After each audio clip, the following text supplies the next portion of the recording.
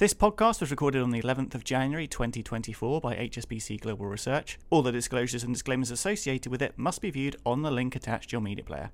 And don't forget that you can follow this weekly podcast on Apple and Spotify or wherever you get your podcasts by searching for the Macro Brief.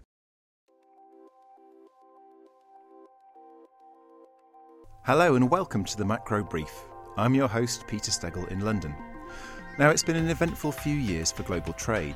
From supply chain congestion to pandemic-related spikes in demand, importers and exporters have had to contend with widespread disruption. And with geopolitical pressures, not least recent attacks on shipping in the Red Sea, some have begun to adjust their supply chains. As we head into a new year, is recovery in sight?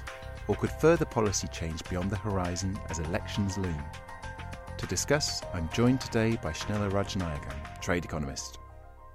Snella, welcome, or perhaps I should say welcome back. I think this is your first podcast since 2022. It's great to see you.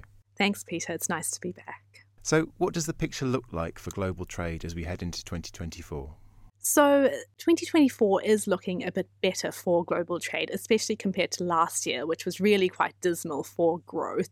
So according to our forecasts, world exports are expected to pick up by around 1.8% this year, and that follows a contraction of 0.7% last year. Now, we do see two key factors that could really support trade flows this year. The first being inventory rebuilding, particularly following the wave of destocking that a lot of businesses have been doing over the past year, and that could kick in perhaps in the latter half of this year.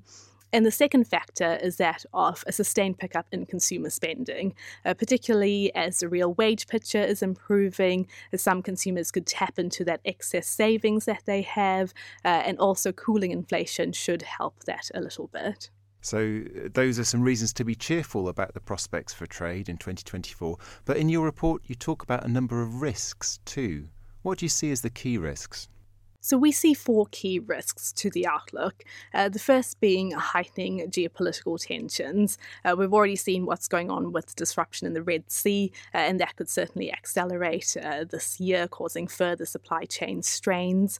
The second is that trade policy uncertainty could heighten, particularly amid the many elections that we have this year. It could be the case that some political candidates want to score geopolitical wins, and they might look to take a bit more of a tougher stance on trade. Thirdly, there could be a rise in protectionist actions, particularly as a lot of advanced economies are looking to strengthen their industrial policy. And finally, of course, climate-related risks, particularly with what's going on in the Panama Canal, which we've written about recently. And what is going on in the Panama Canal? Just could you remind me? Yes, of course. So the Panama Canal has been imposing drought restrictions since March last year, which is essentially constraining the number of ships that can transit. And so although the number is expected to increase shortly, it still remains well below what it typically is. And you mentioned a couple of other risks there to do with potential policy changes and protectionist actions. I mean, when it comes to the area of trade policy, what's the mood like at the moment generally?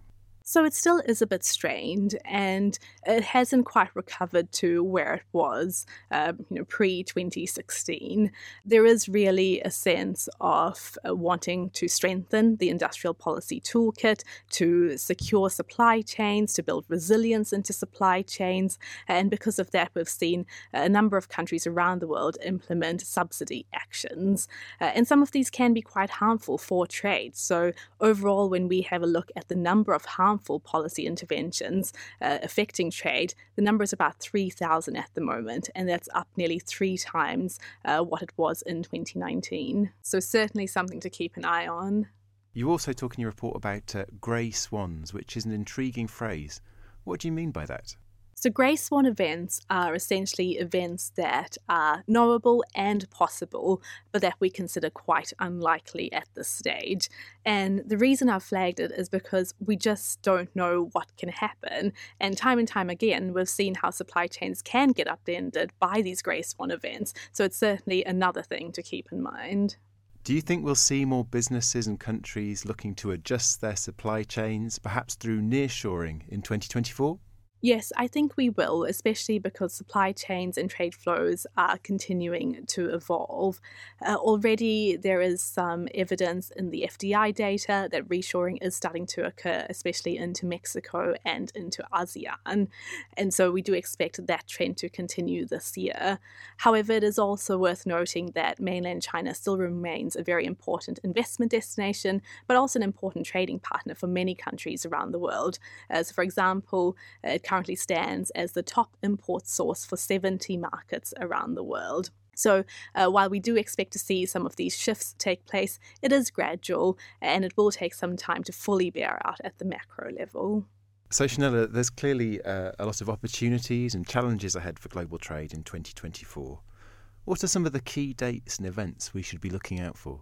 So the US election on 5th November will be a key date, particularly as there's a risk that trade tensions could heighten in advance of that, especially given that candidates on both sides of the political aisle are looking to take quite a tough stance on trade and with grievances related to mainland China.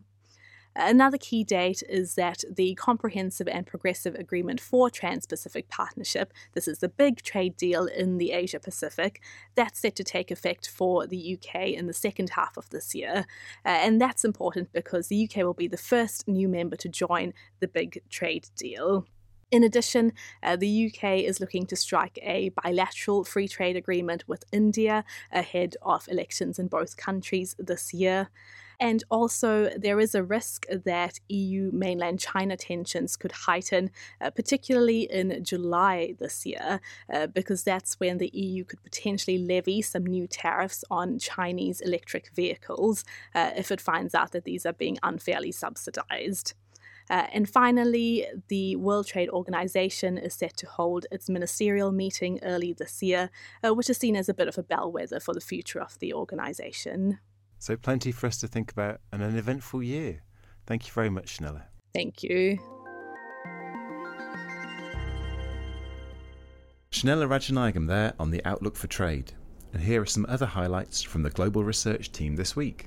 Bond yields enjoyed a strong performance in the last 2 months of 2023, and that momentum should stand them in good stead for 2024. That's according to our Global Head of Fixed Income Research, Steve Major. Steve has been assessing the push and pull factors affecting the bond market, and on balance concludes that yields are likely to fall further this year. Emerging markets also finished the year strongly. Murat Ulgun, Global Head of EM Research, says that after 2 years of battling an inflation threat, the squeeze from tight financial conditions finally appears to be easing.